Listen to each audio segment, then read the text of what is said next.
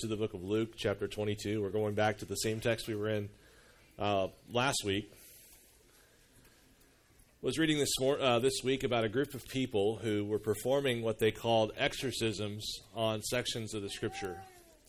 So they would actually get together in a ceremony, wearing certain ceremonial garb, and rip out parts of the Bible, saying together, "This text has no authority over me." Now, who would you guess this group of people were? Now, obviously, what you could do is you could go to the trash can afterward. Of course, they burned them, so this wouldn't work. But if they threw them away, you could go to the trash can afterward, and you could find the texts, right? And you could piece together, by what you saw in the trash can, who those people were without ever meeting them or knowing them. Because the truth is, we all have our beefs at some level with God's Word. We all have parts of the Bible that trouble us and our unique character and our unique personality.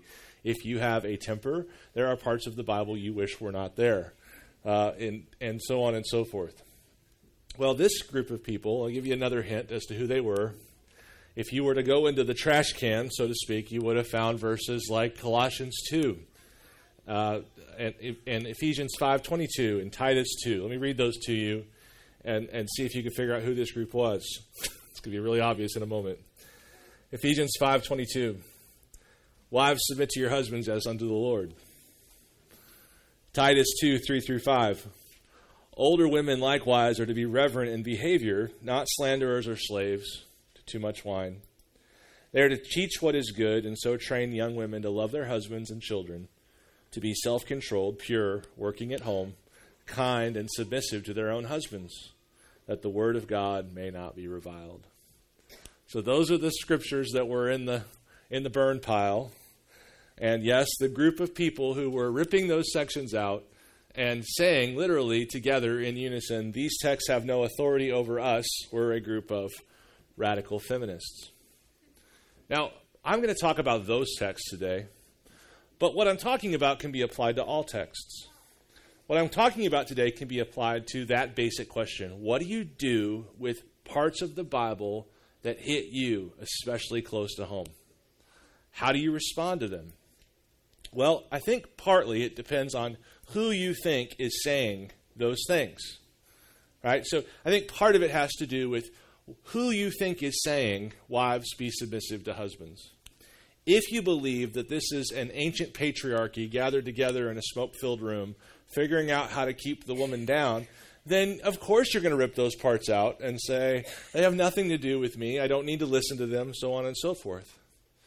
But if you believe that those are the words of God, as it says in 2 Timothy, that have been breathed out by God and profitable for teaching and reproof and for correction and for training in righteousness, that the man of God may be complete and equipped for every good work. If you believe that they're the words of God, what do you do? What do you do with hard words that happen to be God's words? Well, you have a couple options. You can obey God, or you can disobey God. And lots of people choose option B, to disobey God. Right after Paul in 2 Timothy 3 talks about the Word of God being living and active and perfect and capable of equipping us for all that we need to do in life. Right after he talks about this high view of Scripture, he says in the next chapter, as a follow-up, as a practical application to that text, "I charge you in the presence of God and of Jesus Christ, who is to judge the living and the dead, by his appearing and his kingdom, preach the word. Be ready in season and out of season, reprove, rebuke, and exhort with complete patience and teaching. For the time is coming when people will not endure sound teaching, but having itching ears, they will accumulate for themselves teachers to suit their own passions, and will turn away from listening to the truth and wander off into myths." So one option is to just disobey God's word. One option is to gather for yourselves teachers who won't talk about those particular things, or who will give you an explanation of those hard texts, whatever those hard texts may be, that suit your particular position in life, your particular sin cluster, as it were. And the reason why so many people choose option B, disobeying God, is because option A, obeying God, is difficult. It's hard to do. This passage especially, Ephesians 5:22. Wives, submit to your husbands. That's extremely difficult to do. And I want to tell you why it's difficult to do. First of all, because we're all sinners. The Bible says that we like sheep have gone astray. Each has turned to his own way. We are naturally prone toward individualistic anarchy. We don't want to submit to any authority structure beyond our own desires. And throughout biblical history, there have been times when the Bible describes it as people doing what was right in their own eyes. That's our default. Apart from any authority, apart from any hierarchy of authority, our default as human beings is to do what is right in our own eyes. In fact, it gets worse than that. Not only is it our default to kind of live according to our own standard, but Romans 8:6 says that when we're in the flesh, we can't submit to God. So one of the reasons why this passage is difficult is because we're sinners. And it's made even more difficult by the fact that those people that God would call us to submit to are sinners. It's even much more difficult, not only because we want to do what we want to do, but because the very people that God would call us to submit to, whether it be to governments or to other institutions or to husbands or to bosses, the very people God will call us to submit to, or to pastors, are sinners. And the good sinners know they're sinners. And perhaps compensate in their leadership because they know they're sinners. But there's a whole world full of people who are supposed to lead us that don't know they're sinners. They think they're fabulous.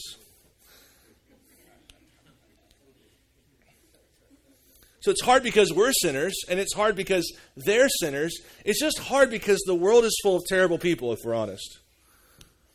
There are plenty of people who will abuse your weakness. There are plenty of people who love to abuse their power. We're seeing it in the headlines every day. The truth is, this today and last week is a terrible time to talk about submission. When you're seeing in the news repeatedly instances of powerful people using their power to abuse people underneath them. But the truth is, marriage is an institution created by God. Just like any institution that God has created, it has an authority structure.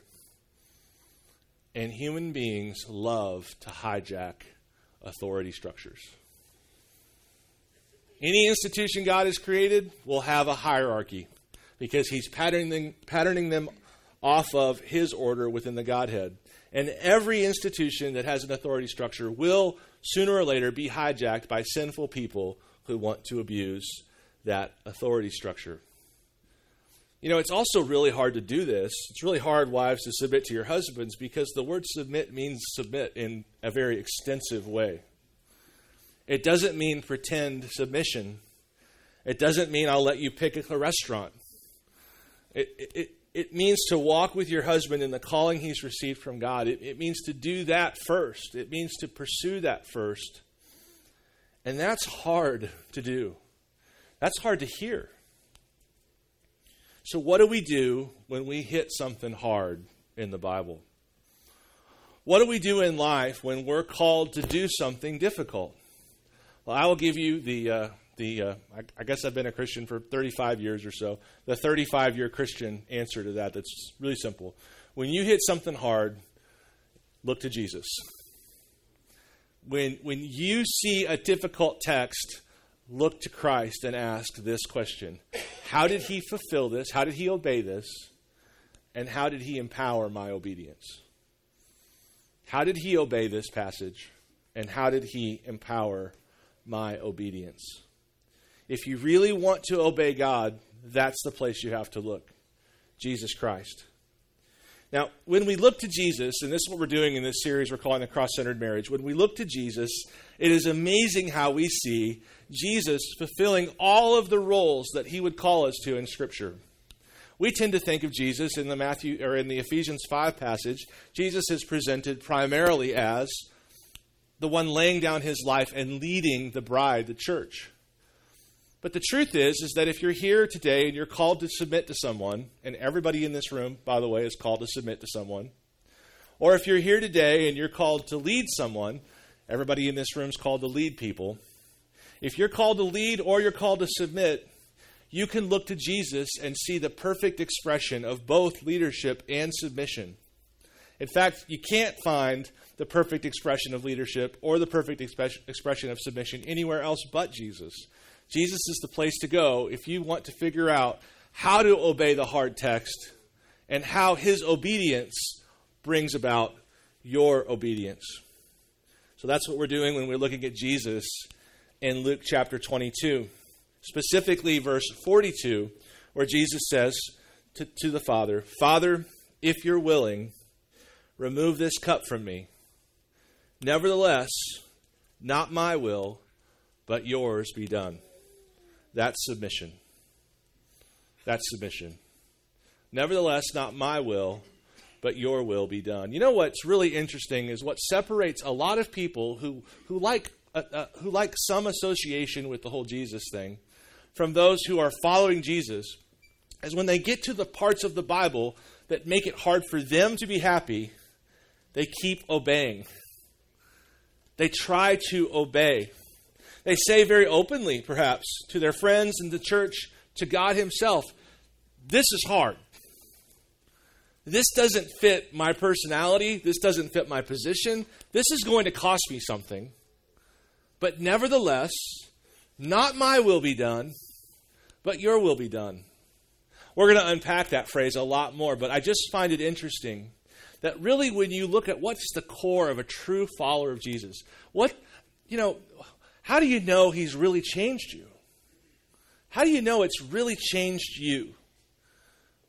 Well, man, there's these moments in life where you try to explain why you're still with him when what he's calling you to is so hard and so contrary to what you want. And you dig and you dig and you dig and you dig and you find this little thing buried deep inside your heart that is saying to God, "I don't want to do this, but not my will, but your will be done." And you excavate that and you discover, that's not me. That's alien righteousness, as the theologians would say. That's a righteousness not from me. And you see that it's the Jesus righteousness that he describes, that he is speaking in verse 42. "Father, if you're willing, remove this cup from me. I don't want to do this. This is difficult. This is profoundly terrifying, in fact. But nevertheless, not your will, or not my will, but your will be done." Jesus amazes me that he is such a perfect submitter when I routinely think of him as the perfect leader. I'm subject to all of the world's misinformation and indoctrination just like everybody else. And the world in every area of life plays a zero-sum game. If someone's wealthy, that means someone has to be poor. Right? If someone's important, that means someone has to be unimportant. If someone's strong, that means someone has to be weak. And we've all been told that if someone's a leader, they can't be a submitter. But that's exactly the opposite of what we see in the Scriptures. That's exactly the opposite of the gospel. Jesus is the perfect leader and the perfect submitter.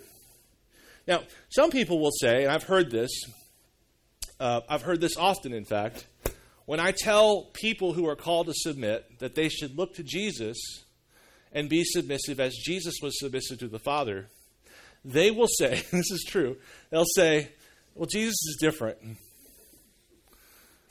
He's different. He's an exception." Well, first of all, Jesus is different. That's very true. But did you know the Bible actually tells us that on the subject of submission in particular, we should use Jesus as our standard? So let me say that again. Wives, if you're trying to understand what submission looks like, you would look to Jesus as the standard of that submission. Husbands, as you're thinking about how to, or not just husbands, my wife works outside the home as well. If you're thinking about how to submit to a boss, and you're like, what does that even look like? The place to go is Jesus. Look to Jesus and sort out how he would submit to this situation. So no, we don't look at Jesus' submission and say, this is different. The Bible actually says we're supposed to look at Jesus' submission as the model for our own. 1 Peter 2, 17 through 25 says, "Honor everyone, love the brotherhood, fear God, honor the emperor. Servants, be subject to your masters with all respect, not only to the good and gentle, but also to the unjust. For this is a gracious thing when mindful of God, one endures sorrows while suffering unjustly. For what credit is it if when you sin, you are beaten for it, you endure? But if when you do good and suffer for it, you endure, this is a gracious thing in the sight of God. For to this you've been called, because Christ also suffered for you, leaving you an example so that you might follow in his steps. He committed no sin, neither was deceit found in his mouth.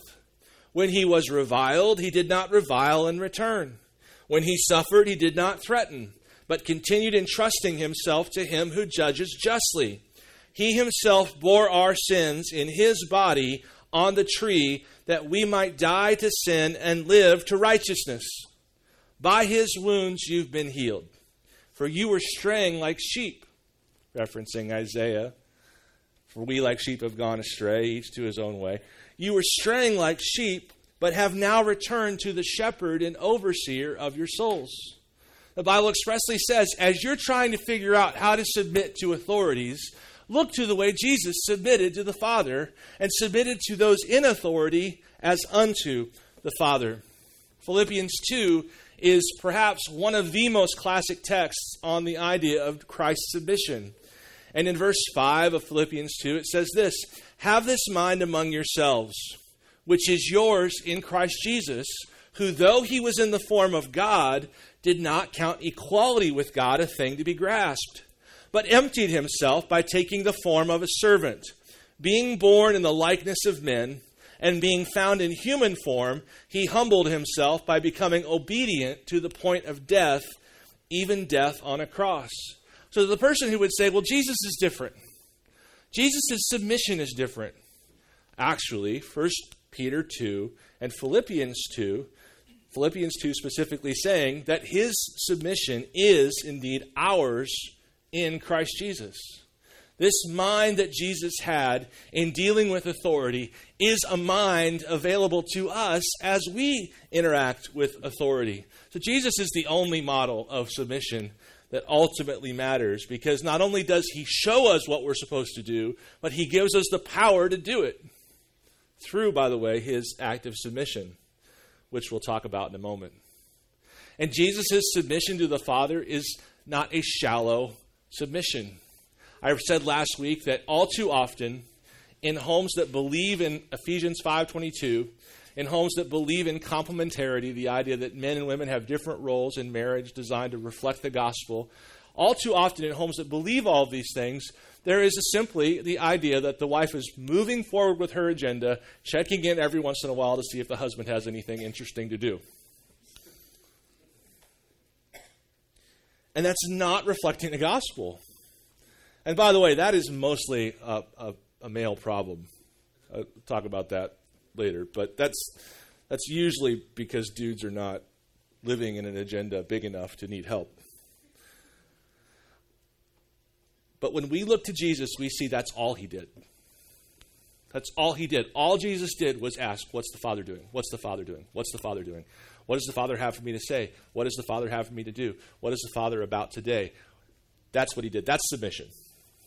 Living in the agenda of the one you're called to submit to. And as I've said, this is far more than a model, friends. I just want you to think about this.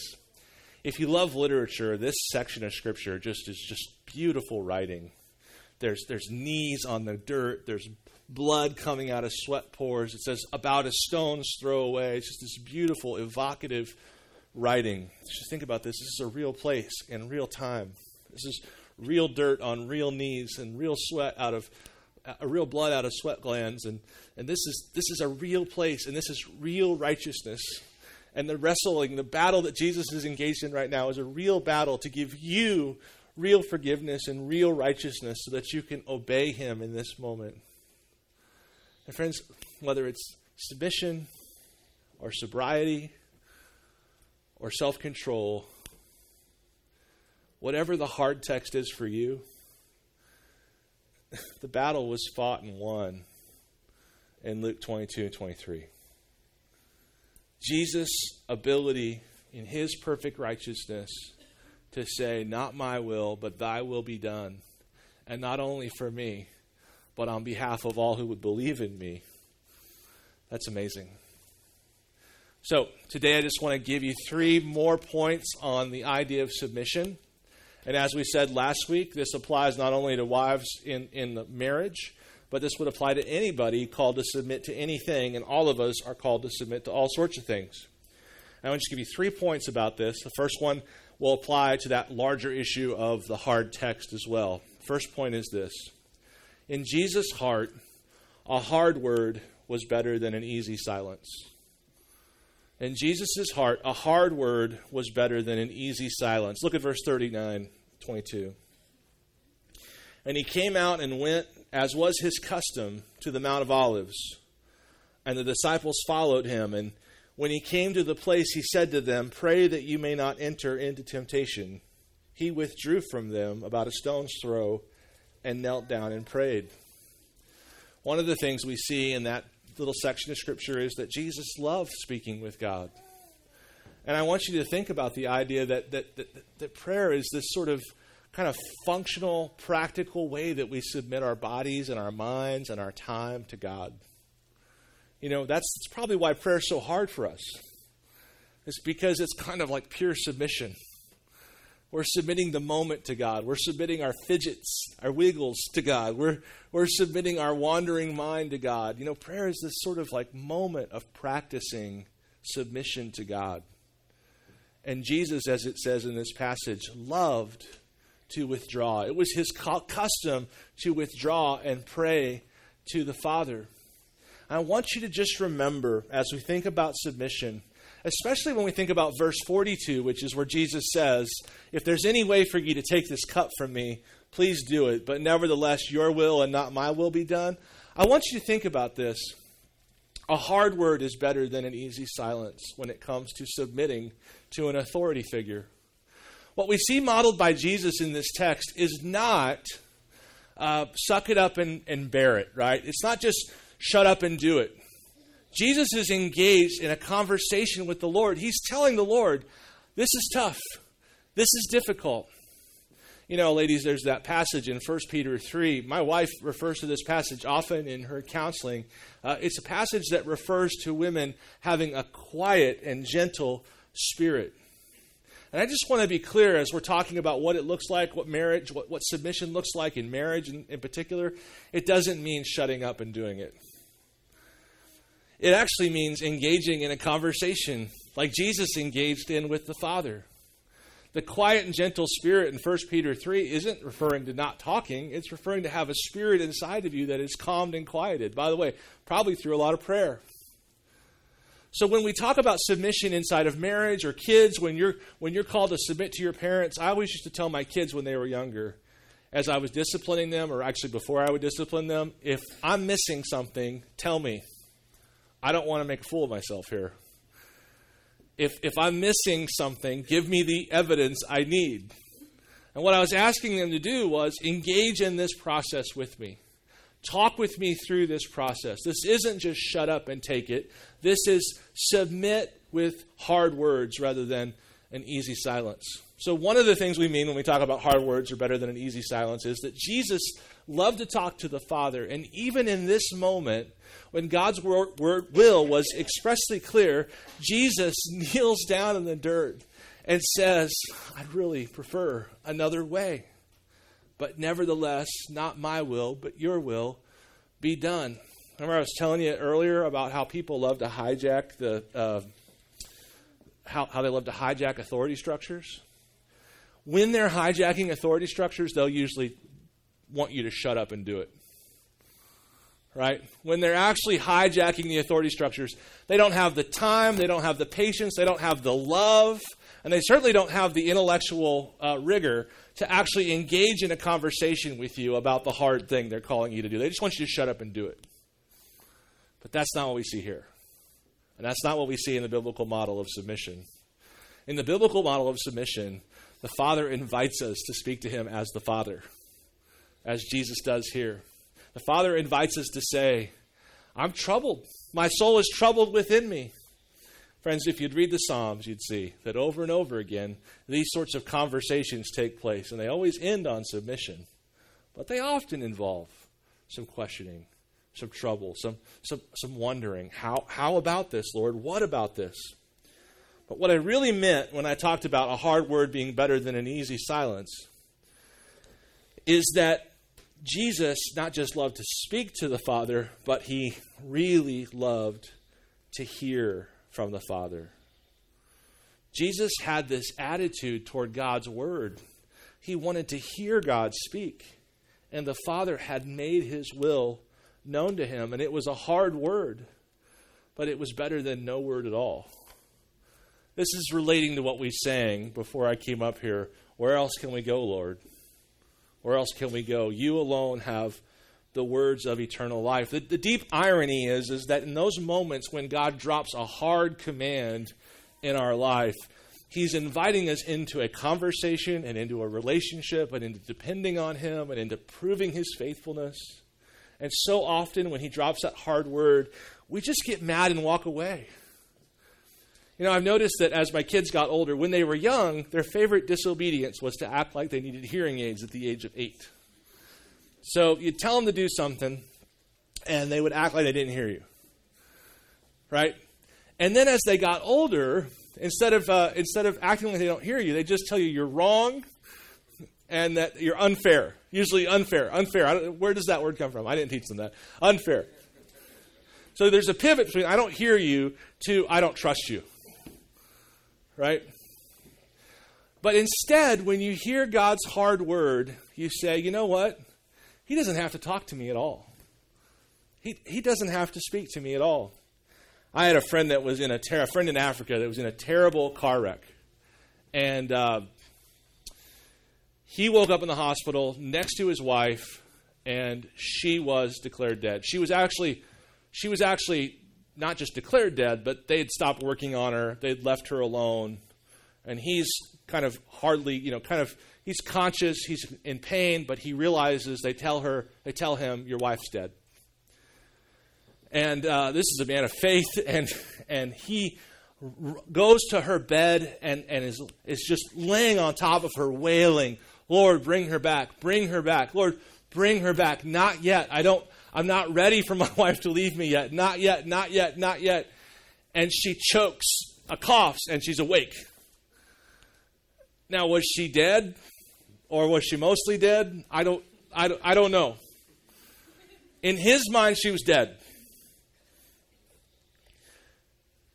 In his mind, and in the hospital's mind too, by the way, she was dead. They'd left her alone to be there. They were attending to other people who actually could be treated, and she's awake.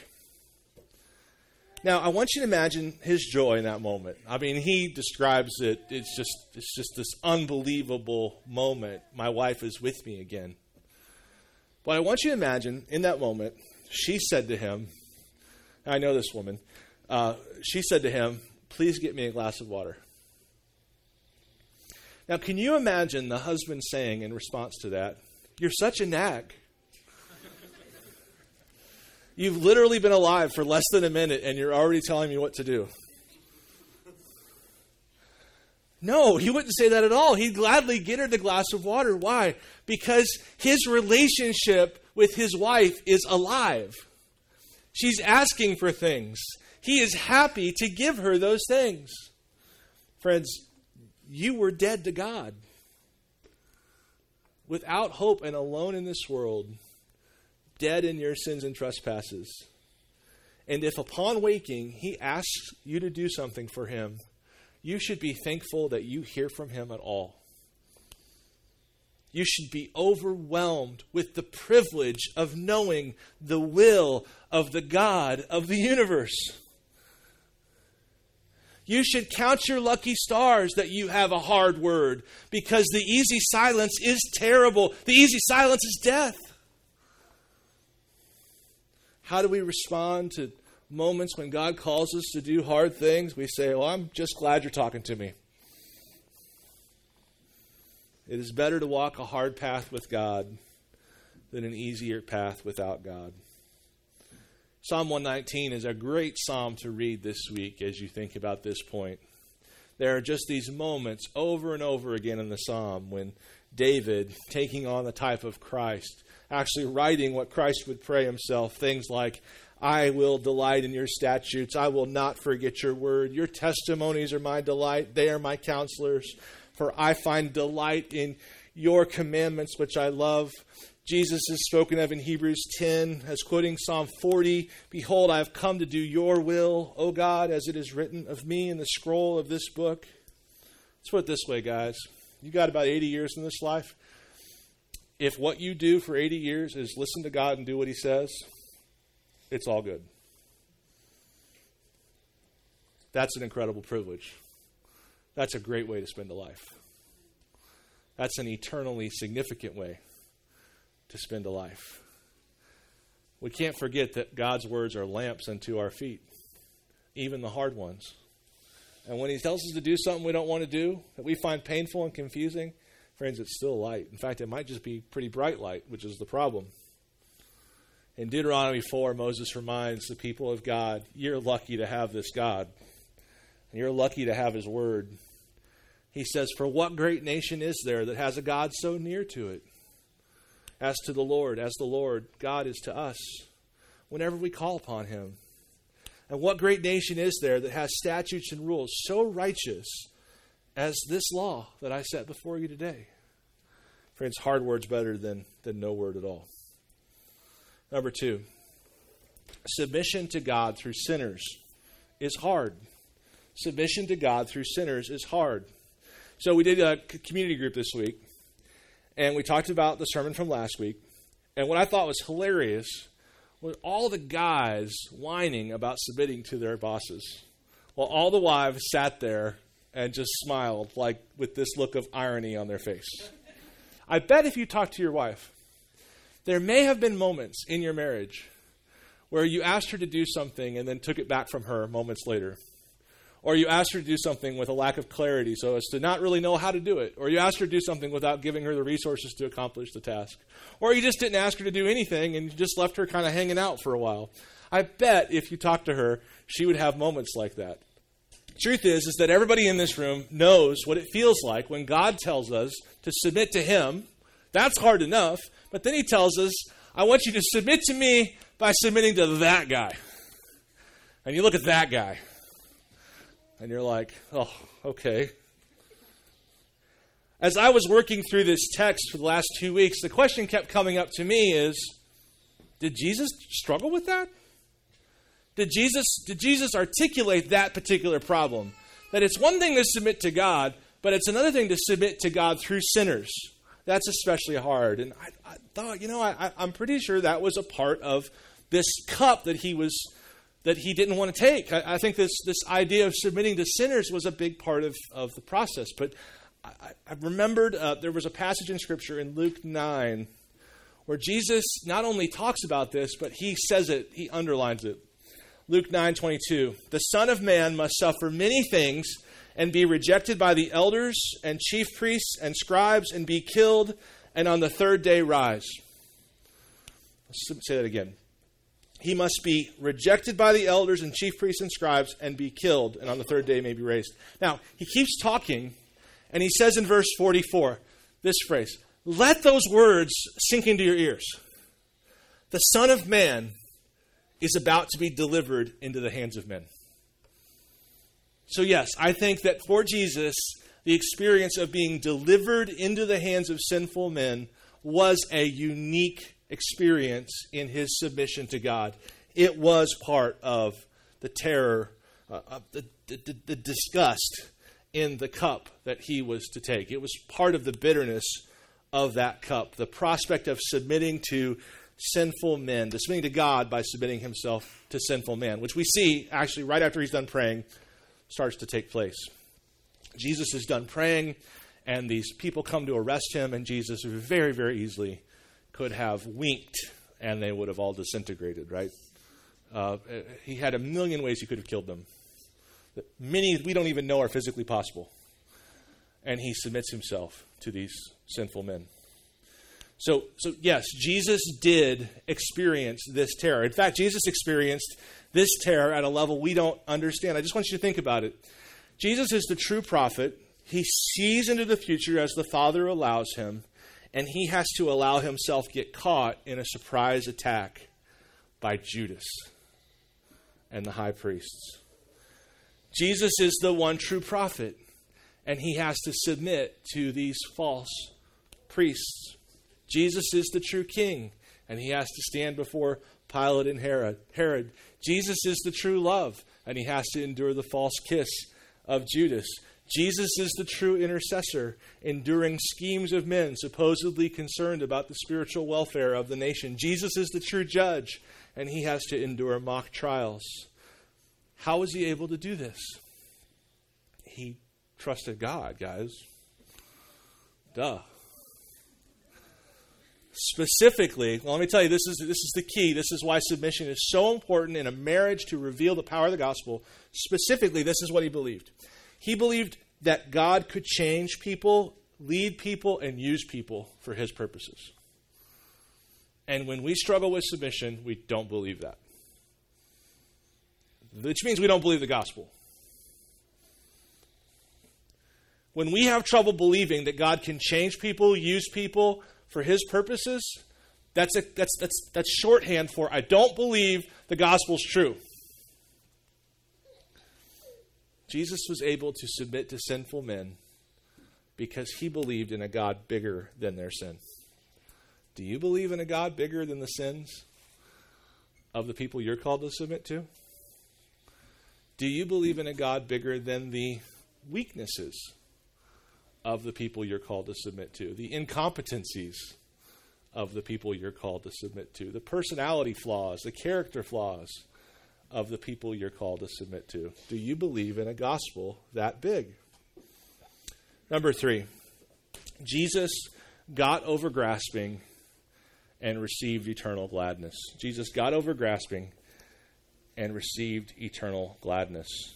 So you have him in the garden, sweating blood and deciding, not my will, but thy will be done.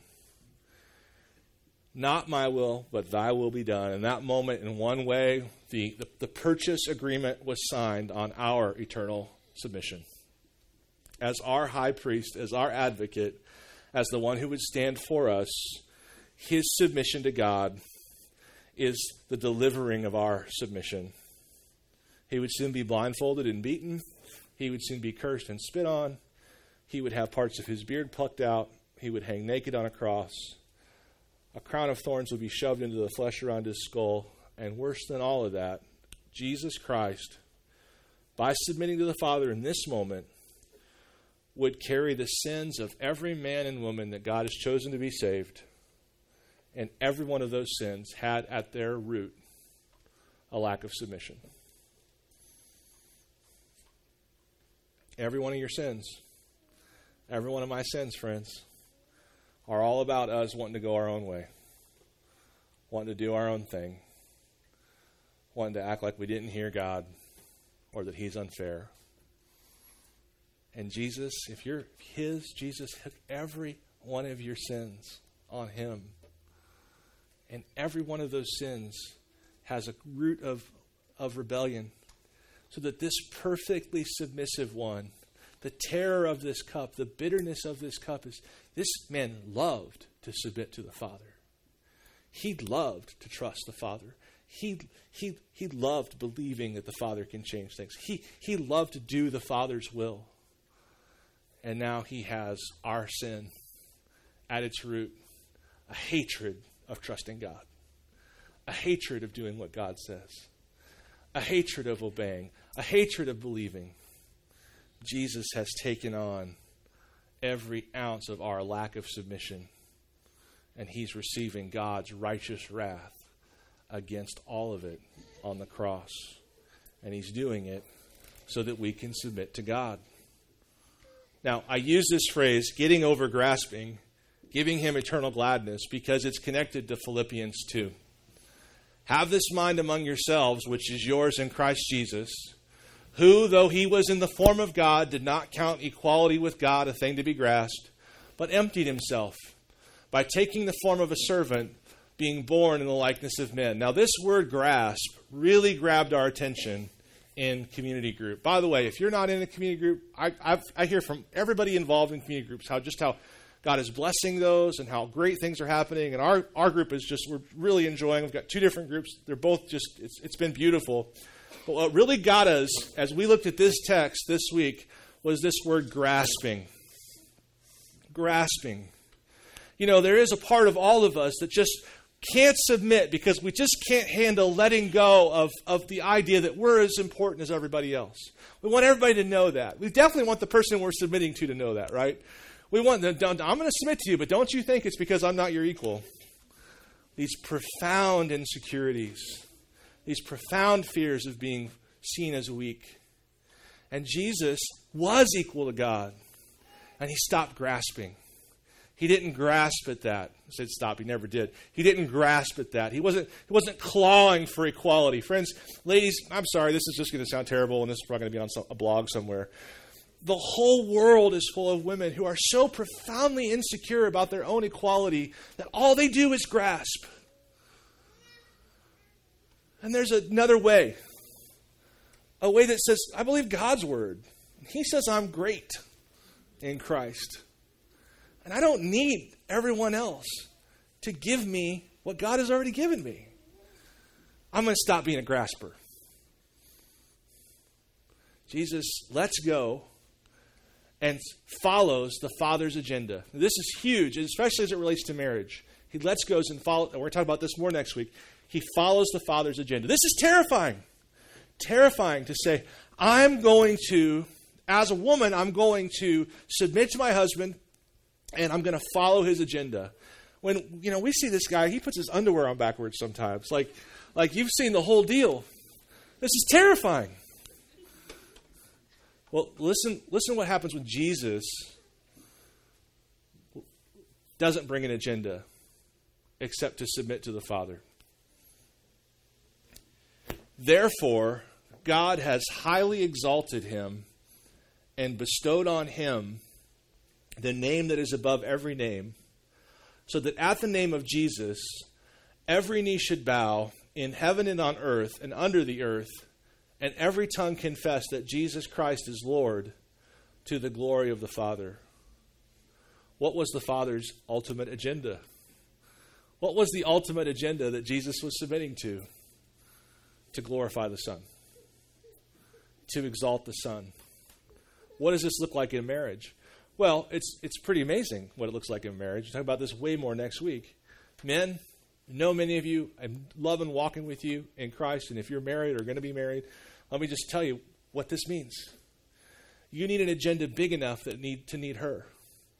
And you need an agenda big enough to need her unique gifts, her unique calling, her unique skills. Let me tell you what your agenda is. You don't have to make it up. It's in the Bible. Your agenda is twofold. To beautify your bride in eternal holiness, eternal joy, eternal gladness. To give her the best eternity possible. I love planning vacations for my family. I do. I just think, well, they're going to enjoy this. They're going to enjoy that. This is going to be great. We're going to have so much fun here. Loving my wife, serving my wife is about planning her eternity. Helping her to become more and more holy. Practically, that's my job. So your agenda is to make your bride beautiful. And your agenda is to make the bride beautiful. You are called to rule and subdue the earth by being fruitful and multiplying. And if you live between these two bookends, make my bride look beautiful, make the bride, the church, look beautiful, that's an agenda big enough to bring your whole family into. And when you live in that agenda, everyone's going to get way more than they ever asked or imagined. Let's pray.